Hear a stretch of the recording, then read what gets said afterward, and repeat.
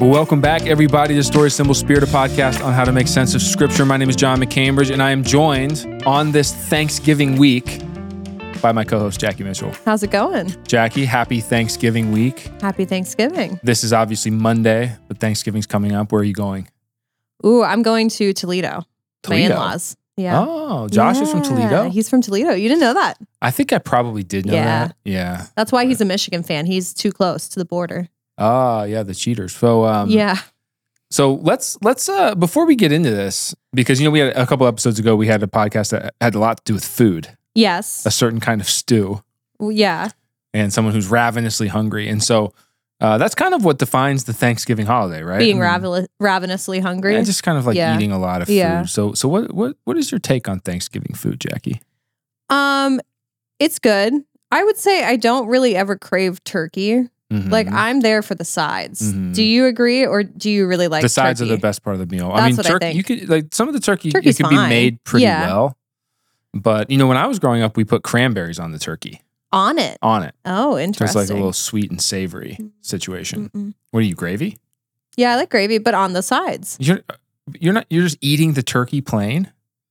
No, I would eat it with gravy. Yeah. I'm just saying, I really would not. Like, if it was socially acceptable, I think I would only eat the sides. Straight sides. Like vegetables and like potatoes. When I was playing baseball, we would always go to, in college, our bus would stop at Golden Corral. And we always joked that, like, you really didn't trust, like, eating the meat and stuff there. So we would just eat sides the whole time. And potatoes. Yeah. And so that's kind of how Thanksgiving is. Yeah. What's your favorite Thanksgiving side? Green bean casserole. Okay, now we have to be specific about this. Yes. Explain your manifesto about green beans. I don't want to see any fresh green beans in a green bean casserole. That is an abomination to the green bean casserole community. Mm-hmm. Canned green beans only. Mm. I like canned green beans just in general. Wow. Like, I think they're really Okay. good, but it's the only right kind of green bean for a green bean casserole. It's like soft. Yeah. I mean, You don't want to snap in your green bean casserole. I usually take any opportunity I can to disagree with you. Yes. But I agree with you on this. Yeah. Wholeheartedly. Because don't you put, like, the crunchy onions on top and stuff? So you have a little you crunch. want everything to be soft and kind of like, and they're like salty and like. My sister made she's a great cook, but she made green bean casserole one time with fresh green beans. And Yeah. she had basically prepared her entire house to have us over. We stayed there. She cooked the entire Thanksgiving meal with no help, and I complained about the green bean casserole. But for a good reason, right? I mean, come on, hey, Carrie, I'll what are you stand doing? on that. I'll stand on that. The only other thing about the Thanksgiving meal that is a little bit off-putting to me is sometimes you look at your plate and you have like 7 things on it and everything's the same color. It's all kind of like brownish green. Yeah. I don't know about green. Yeah, like the green bean casserole, the stuffing is like the herbs and the fine. I was thinking it's like beige. It's like a beige plate. It's a beige meal. That's what the like nutritionists say. Like, if you just want to like be healthy without thinking about it, like make sure that your food's not just like all the same color. Yeah, like Thanksgiving. Yeah, which is like the biggest meal of the year. Yeah. Now the only other thing about Thanksgiving is that when I was growing up, we had like a Thanksgiving meal and then we had a Christmas meal, and they're exactly the same. You and I think, talked about this on an early episode, but I agree. It's just, I think we have. I think we did last year when we started the podcast, because we said it's the same thing. You just swap out ham or turkey. Right. And I mean, I would prefer turkey over ham, but again, I'm not into either. I would rather do a chicken, 100%. A chicken. Oh yeah. Yeah, that's not.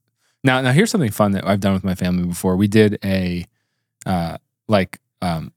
pre-Thanksgiving meal. It was the Friday, right? Because usually a Friday off. Yeah. And I don't want to eat the Thanksgiving food again on Friday. So we did it all with Mexican food. And what was interesting is that everyone liked the Thanksgiving meal, but having them back to back, every single person was like, the Mexican food's better. Yeah. Yeah. I'm never like craving a Thanksgiving plate, I don't think. No. So happy Thanksgiving out there to all our loyal listeners, and quite frankly, nobody else. And yeah, if not, no happy Thanksgiving for you. But to our loyal listeners, happy Thanksgiving to you. We hope you have a good time with your family. Today, we are going to get into on episode 43, Genesis 28.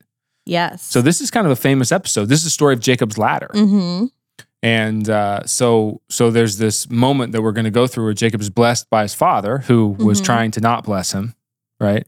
He's going to be intentionally blessed at the beginning of this chapter by his father. And then he's going to go try to find a wife amongst his kinfolk, which is what we saw with the pattern of Isaac. And then one night he falls asleep, he has a dream. And in the dream, there's this ladder, right? Jacob's ladder is the colloquial term for this story.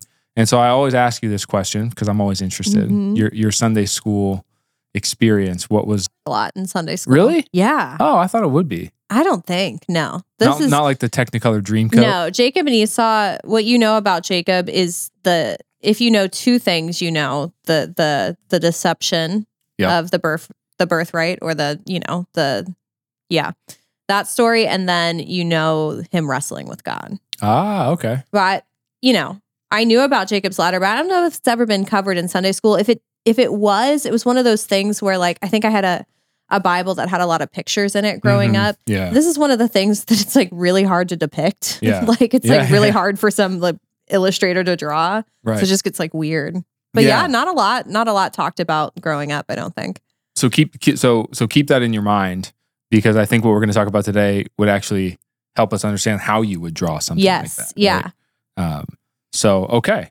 So that's what we're going to get into today. As always, if you like this podcast, if it's helpful for you, give us a rating, give us a review, send it to a friend, suggest it to loved ones. We kind of stalled on the reviews and the ratings on our platform. Oh. So maybe branch out beyond loved ones. It can't be that we're not getting new listeners. I feel like there's millions. Well, because we're the longest running podcast ever. So people have to be listening. So, all right. Well, let's get into this. Before we do, why don't we do a quick summary, kind of explain where we have been and where we've gotten to so far.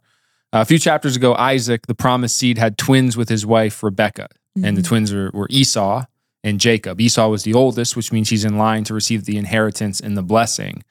And so Esau was described as a strong man and a man of the open field, while Jacob is described as being peaceful or complete. So the Hebrew word is actually tam, which is not usually the way that it's translated. But that is what that word means, peaceful, complete. And he lived in tents as opposed to the open field. And so we learned that Isaac preferred Esau because he likes wild game. So he would probably disagree with your thoughts on turkey. Yes, yeah. But Rebekah preferred Jacob. And so the first episode that we saw with them is crazy because Esau comes in from hunting and he's famished. And so Jacob's cooking soup, lentil stew. And basically, what does Esau do? He sells his birthright to Isaac for the soup. Yeah, for the bowl of soup. And so the scriptures actually say that he despised his birthright, right, which is strong language, but basically that he finds it worthless. He finds it worth less than a bowl of stew. And so as Isaac is dying, we talked about last chapter that he, for some reason, still wants to bless Esau. Yeah. So even though Esau despised his birthright, and even though he obviously can't be trusted to be the covenant carrier because he has nothing of the patient faith that Abraham showed and that Isaac showed in his younger years too, Isaac's physical blindness in that story is symbolic of the kind of spiritual blindness that has overcome him. And so in comes Rebekah, the mother of the seed, the one who's supposed to protect the seed, and she saves the day and she protects the seed. And so Jacob dresses up like Esau. How do you do that? He just put on a goat's skin, and that was hairy enough that he was like, "Oh, it's Esau." and Esau's clothing. Yes, yeah. And then Rebekah makes the wild game, and Jacob receives the blessing. And so Esau comes in later, and he's furious because his brother has stolen his blessing. He's grabbed his heel, Yaakov, and supplanted him, which is what his name comes to mean idiomatically. But it was really Rebekah we talked about last time who carried out this plan. Yeah, she convinces Jacob. Yeah. And instead of the deception being a bad thing, we are arguing through our interpretive framework that it's actually a good thing. Because it's the woman who does battle with the serpent, and it's the woman that the seed comes through that's going to crush the head of the serpent. Yeah, and it seems like she was the only one who saw rightfully who should have been the heir. Exactly. Yeah. Exactly. And so she did battle with Satan's plans to thwart the seed, and she protects the one who's going to crush the serpent's head. And so we saw at the end of the chapter, there's some drama. Oh, yeah. because Esau's not happy about this. Yeah, he threatens to kill him. Yeah, he says he's going to kill him. And so that's when Rebekah sends Jacob to her brother Laban, which we had met earlier in Harran. And she tells him to do what? To get a wife. Yeah. And the instructions are specifically not a Canaanite woman. Canaanite wife. Yes. Which is what Esau already has a couple Canaanite wives, too. right? But a wife from his kinfolk, which is exactly what we saw in the story of Isaac earlier. That's how he found Rebekah. And so this is where we pick up today. So let's get into chapter 28. Let's do 1 through 5.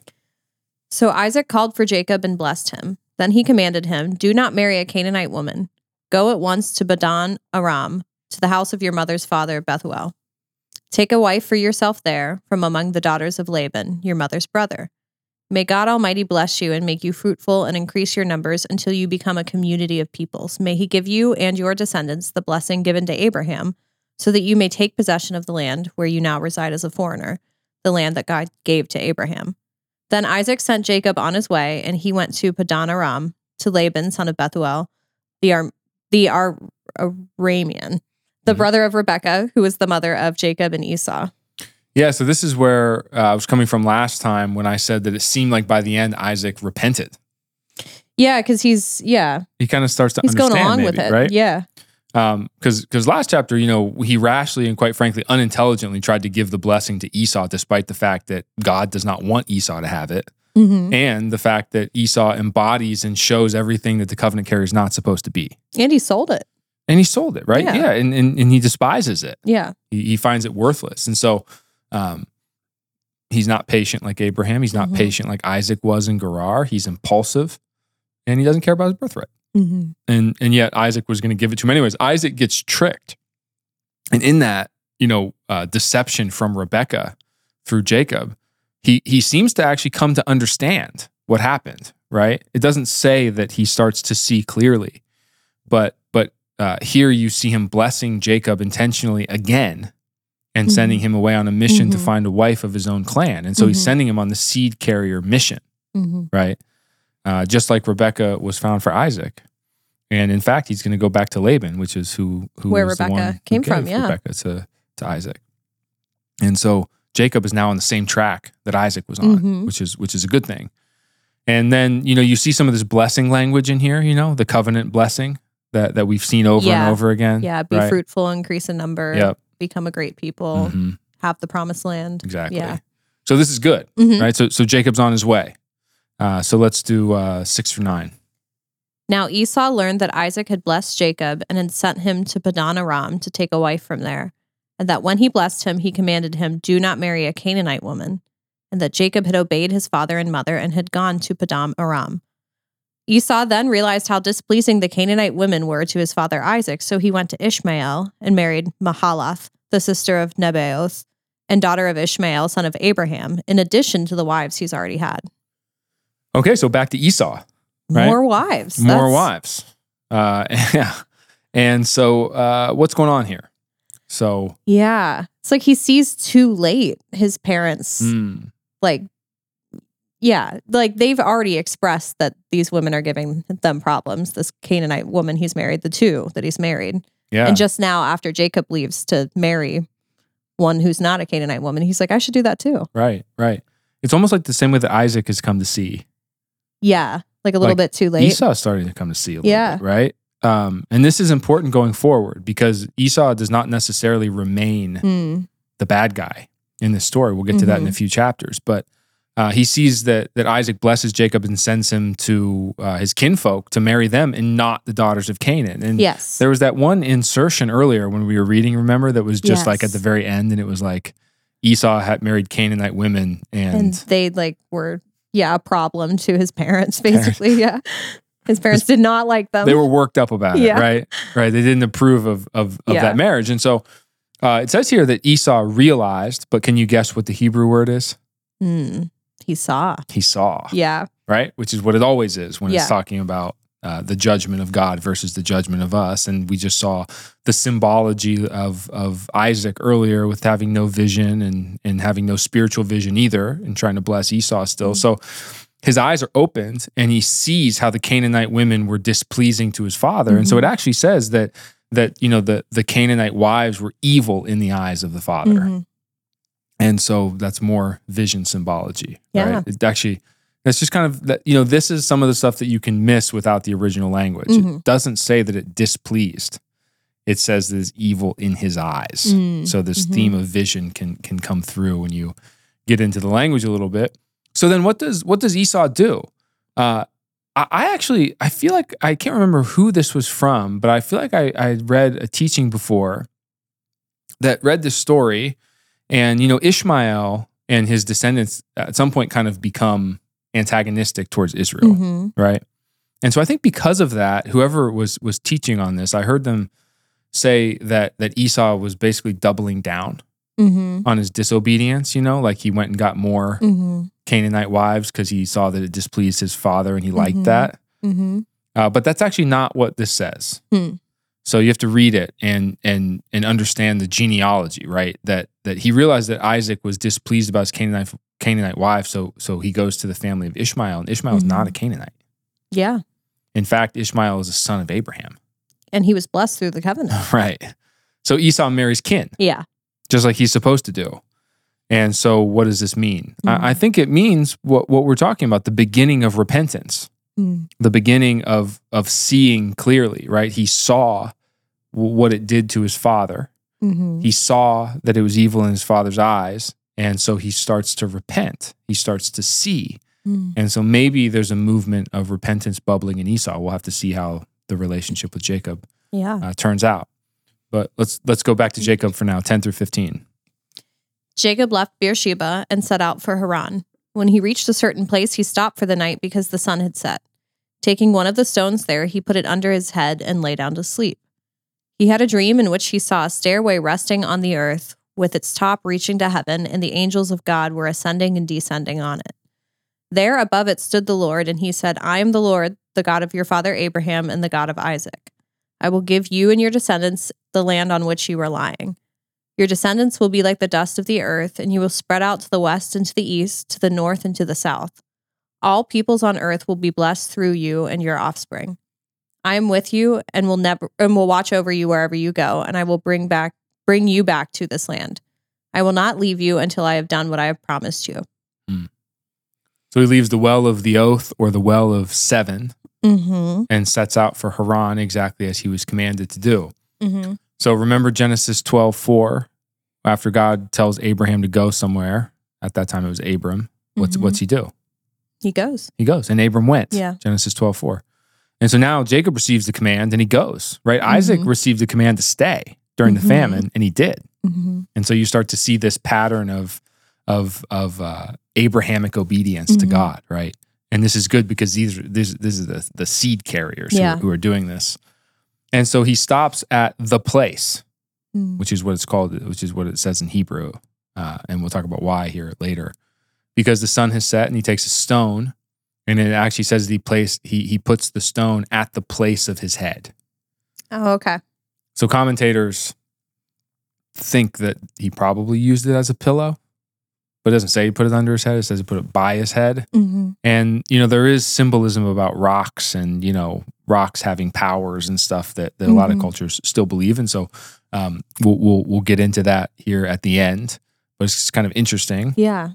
And it says that he dreamed, and behold, a stairway. Now, this word in Hebrew is what's called hapax legomena. So if you read the Bible, there are certain words that are hapax legomena, and hapax legomena is a Greek term that means appears only once. Okay. So there's a lot of words that appear only one time in the Bible, and that makes translations tricky. In Greek, it's easier because we have lots of other Greek documents. Yeah. So the hapax legomena that we see in the New Testament, it's pretty easy to understand what they mean. The hapax legomena in the Hebrew Bible is tricky because it's really the only active Hebrew text that we have that's this old. And so we talked about this before, but basically what you have to do is you have to look at some of the other languages that were there at the time and see if you can find any cognates, words that sound similarly. And so there's a Sumerian cognate, a Sumerian word, which was another ancient Near Eastern Semitic language, and it means stairway. And And so the story is popularly called Jacob's Ladder, but it's a stairway. Mm. And I think that that's the correct interpretation, which is actually what the NIV has here. Yeah. Which I was somewhat surprised to see that, just because I had always heard the story as Jacob's Ladder. Yeah. So that probably means the King James Version has ladder. And a lot of the colloquial terms we have for Bible stories come from the KJV, because it was such an important text at the time. And so there's a stairway that rests on the earth and then reaches heaven. And the angels of God are ascending and descending on it. So they're going up and down on this stairway.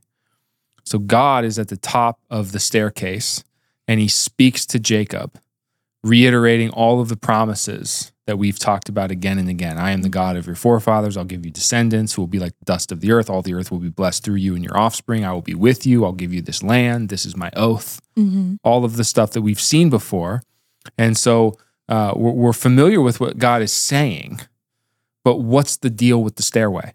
What is this? So when we talked about the Tower of Babel back Genesis 11, we said that the tower was, what was the word that we used? A ziggurat. A ziggurat, right? So a ziggurat is a temple complex, and they've actually uncovered the great ziggurat of Ur, which I argued is potentially the Tower of Babel. Yeah. And they uncovered it in Mesopotamia, and these ziggurats, these temple complexes, were very common in this part of the world. And these temple complexes were man-made recreations of the mountain of God. So you can imagine this giant temple with a giant staircase that goes all the way up to the top. And then the priests, when they want to meet with the God that they worship, they go all the way up the stairs and they meet with him there, right? So the mountain of God is something that we're going to see throughout the Bible, and it's something that was very common in ancient worship. Because if you remember Genesis chapter 2, the rivers flow out of the garden. Yeah. The 4 rivers. Well, how does a river flow? Downhill. Right? Downhill. Right? The rivers only flow because of gravity. Yeah. And so that means that the Garden of Eden is a garden on top of a mountain. It's an elevated garden, the mountain of God, right? If you've ever heard of the hanging gardens of Babylon. Yeah, one of the 7 ancient wonders of the world. Yeah, you're right. You're right. It is. And Nebuchadnezzar, who we'll meet in the Bible in a few years. He built it, right? Yeah. In a few years, a while. In a few years when we get there. It's the Neo-Babylonian period. And so he built this, and basically he creates a mountain on top of a temple, a garden on top of a temple mount. And he puts these beautiful hanging gardens on the top. And so, God, you meet with God on top of a mountain, because in terms of the natural world, that's where the intersection of heaven and earth is, right? It's like the highest point. That's where the ark settled. Remember, in the mountains of Ararat. Yeah. And that's where you go to meet with God, because God's up there, we're down here. Where do you go to meet with him? And so you go to the top of a mountain, and then we talked about this already as well. But what about gardens? Why are there gardens? And the reason that there's gardens is because the gardens are full of life, and abundance and water, and it's like paradise.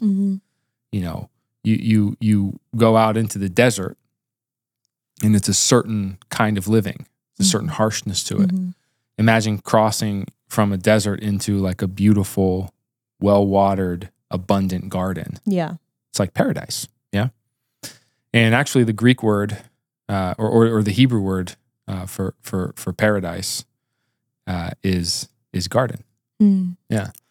So when Jesus says, "Tomorrow you'll be with me in paradise," in the New Testament, the same Greek word for paradise, paradisio, is what the Greek translation of the Old Testament has translated as garden. So tomorrow you'll be with me in the garden, which actually makes sense in terms of biblical theology. And so anyways, God's paradise is often depicted and experienced as a garden on top of a mountain. And so a ziggurat is a man-made recreation of the mountain of God. You build this thing way up in the sky, and then you have, some kind of worship there. and you send your king and maybe your priest, and they go up there and they meet God at the top of the mountain. So what they did at the Tower of Babel, right, which I said might have actually been excavated as the great ziggurat of Ur, because that's where Abraham's from, remember? Yes. This was perhaps the ziggurat from the story, but the problem is not that they built a temple to God. The problem is that they built a temple for themselves to make a name for themselves. Right.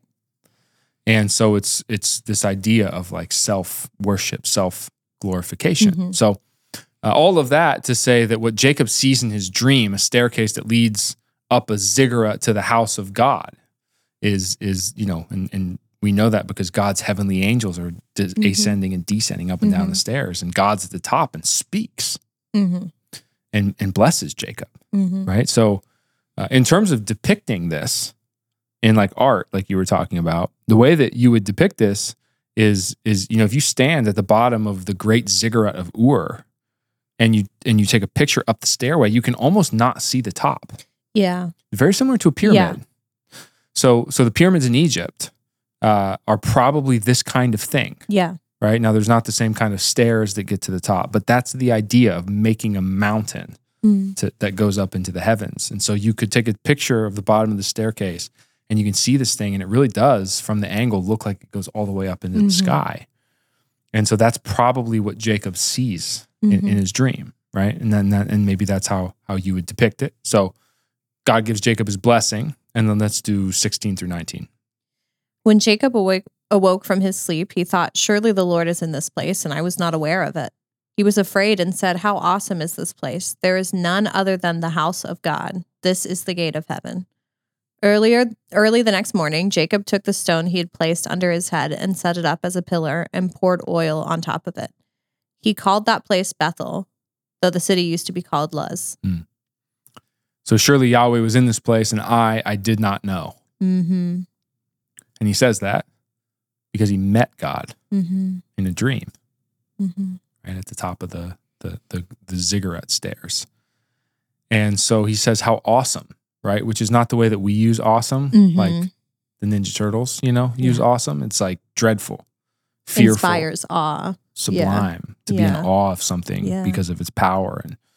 And so he says, how awesome is this place? How dreadful, how fearful, in not necessarily in like a I'm afraid of it way, but in a reverent way. Yeah. And he says it's the house of God, the gate of heaven. So think about what we just said about a ziggurat. Why would they build that, and what did they think it was? They literally think it's the gate of heaven. You build it up in the sky, you go up there and you meet God in the sky, in the heavens. And so it's a gate between heaven and earth, right? The gate of heaven, the dwelling place of God. So Jacob takes a stone that was by his head and he makes an altar, and he calls the city Bethel, Bet-El. So Bet is house, El is God, so house of God. And an altar is a stone or a stack of stones that you pile up into the sky. Why? For the same reason. You build a pyramid, or that you build a ziggurat, right? Because it's a commemoration of heaven and earth coming together. Yeah. Put it in the dirt and you build it up into the sky, and it's a moment, or it symbolically represents a moment when heaven and earth, came together. And so that's what these altars are symbolically doing. Now Abraham was making altars, Isaac made an altar, now Jacob makes an altar to commemorate his vision.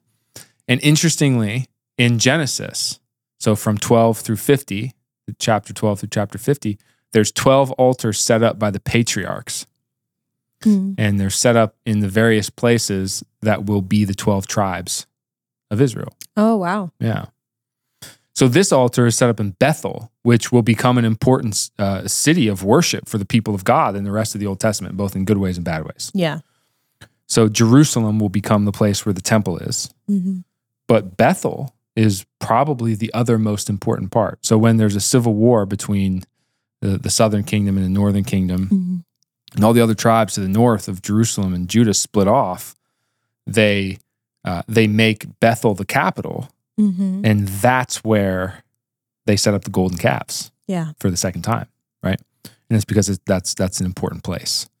And so here's Bethel. Here's how it comes to be, and here's how And that's why Jacob thinks it's the house of God, because he saw the house of God there in a dream. So let's do 20 through 22. Then Jacob made a vow, saying, "If God will be with me and will watch over me on this journey I am taking, and will give me food to eat and clothes to wear so that I return safely to my father's household, then the Lord will be my God, and this stone that I have set up as a pillar will be God's house. And of all that you give me, I will give you a tenth." So, Jacob makes a vow here. And, it's not, I don't necessarily think this is great theology from Jacob to say, like, if you do something for me, then I'll worship you. Yeah. But it is important to make vows, right? When Christians get baptized, we make a vow to God. And we vow to be allegiant to him, and we vow to fight with him. Yeah. With him as in on his side, not against him. Yeah. And one of the things that's kind of interesting, I think, about our modern culture is a lot of times we don't necessarily look at our conversion like that. We don't look at it as a vow. We look at it as accepting a gift and praying a prayer, which it is a gift. But to walk with Christ is to make a vow, to actually walk with him, and to make a promise to him that you're turning away your allegiance from all of the other gods and turning towards him. And so, when you get into the waters of baptism, you make a vow for the rest of your life that this is so even though, like, I don't necessarily think this is great theology from Jacob, it shows that he, like, met with God and was like, okay, we're going to do this. Right.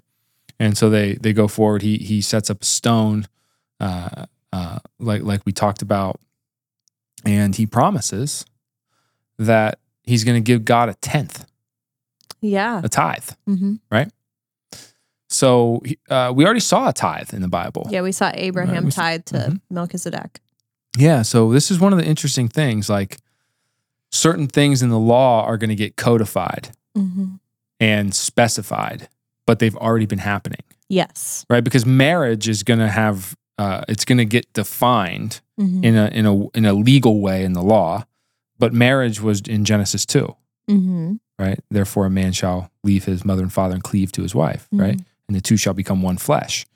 And so the same thing is kind of true of a tithe, because the tithe is going to become a part of the law, codified.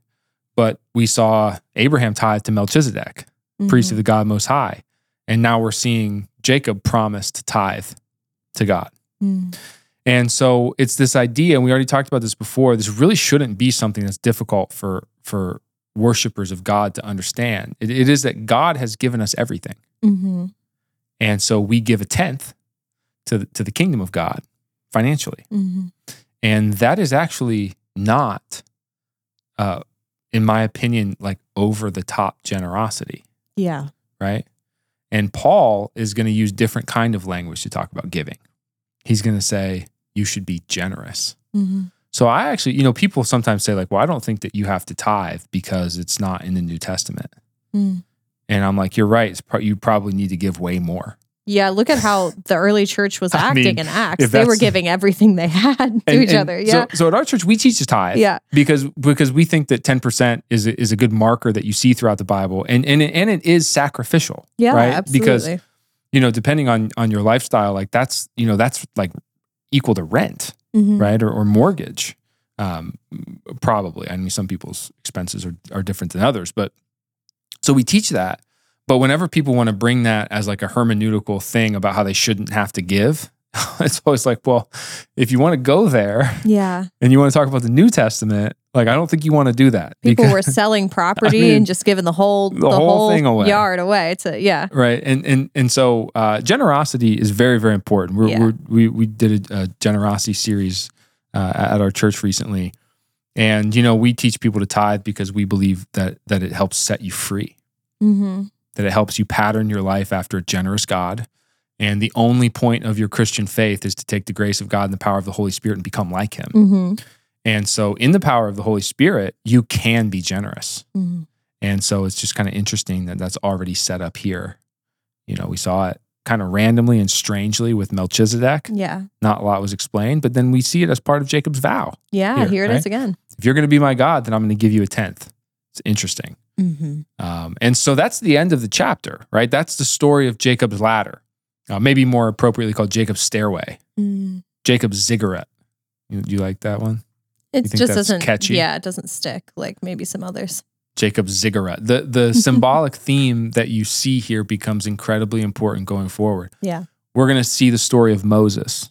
Besides the Exodus, what's the most important thing that Moses does? He meets with God Yeah. on a mountain to receive the 10 Commandments. So he like goes up this mountain to meet with God. And then the temple's going to be built. Where's the temple going to be built? On a mountain. On a mountain in Jerusalem. We have Psalms 119 through 133, which is called the Song of Ascent. And it's about going up to the mountain of God. And Psalm 15 and 24 ask the question, who shall ascend the mountain of the Lord? And the reason that they ask that question is because when Moses goes to the top of the mountain, you remember what happens to the other people if they touch the mountain? They'll die. Yeah, like they're terrified of it. Yeah. That's God up there. Yeah, and he comes down changed. His face is like glowing. It's glowing. Yeah. And so who can ascend the mountain of God? Yeah. Right? This is the question that the psalmists are asking. And as Jacob said, to be at the gate of heaven is awesome. It's terrifying. It's sublime. That's the God Almighty that's at the top there. And so how can we ascend the mountain of God and meet God and be in his divine throne room if in Exodus the people can't even touch the base of the mountain? So we come to Jesus. And as Christians, this is what we believe. Jesus has lots of mountain themes as well in his teachings and in his life. He gives his sermon about how to participate in the kingdom of God, Matthew chapter 5. Where? On the mount. Sermon on the Mount, right? The Sermon on the Mount is on a mount. A mount, yeah. And so Jesus then transfigures into glory. On a mountain, A mountain. And he's killed on a cross, which means he's lifted where? Up in the air. Lifted up into the air, almost like it's an altar, that a fixture that connects heaven and earth. And in his death, in resurrection, heaven and earth are reunited. So who shall ascend the mountain of the Lord? We can. Us. But only can we ascend because God has descended, right? And that's the incarnation. Christmas is coming up. This happens in and through Christ. God has come down to us so that we can go up to God. This is the beauty of the incarnation. John 3:13 says, no one has ever gone into heaven except the one who came from heaven, the Son of Man. So Jesus, the Son of Man, comes from heaven and descends to us. When Jesus meets with Nathanael's amazed at what Jesus says to him, and Jesus says, you're going to see much more than this from me. And when he says to him, and you have to listen to this, very truly I tell you, you will see heaven open and the angels of God ascending and descending on the Son of Man.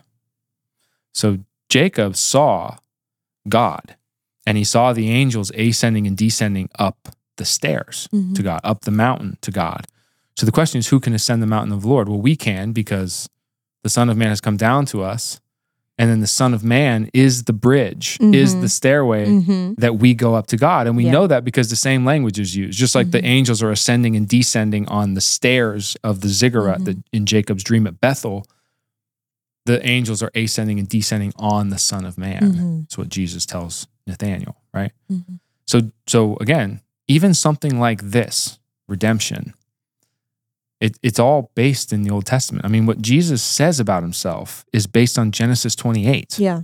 Right? Now, it's also based on lots of other things, but this is copy-paste. The angels are ascending and descending, right? That's from this story. And it was on the stairways of the great ziggurat that Jacob saw this in his dream, but Jesus tells Nathanael, that's going to be me. I'm going to become the stairway that connects heaven and earth. I'm going to be the stairs of the great ziggurat that takes people to the house of God. And so, when he says he is the way, the truth, and the life, he means that. Yeah. Right? He is the way. And so we as Christians, we answer the question, who shall ascend the mountain of the Lord, the mountain that the Israelites couldn't touch without dying? How can we ascend to the house of God? How can we come into the presence of God in the divine throne room? And the answer is in Christ, whenever we want. we're connected from earth to heaven. And that is a big part of redemption. And that's a big part of the cross and the resurrection and the Christian story. And so even this strange dream from Jacob is Christology, right?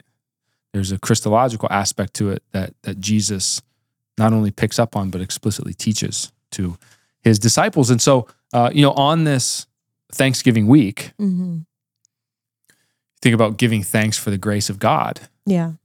And a lot of people, it's like grace. And I think, Jackie, we're going to do like a little, like a Thanksgiving Day devotional that we'll release, where you and I kind of talk about the story of grace so far in the Bible and how that colors our thanksgiving and gratitude.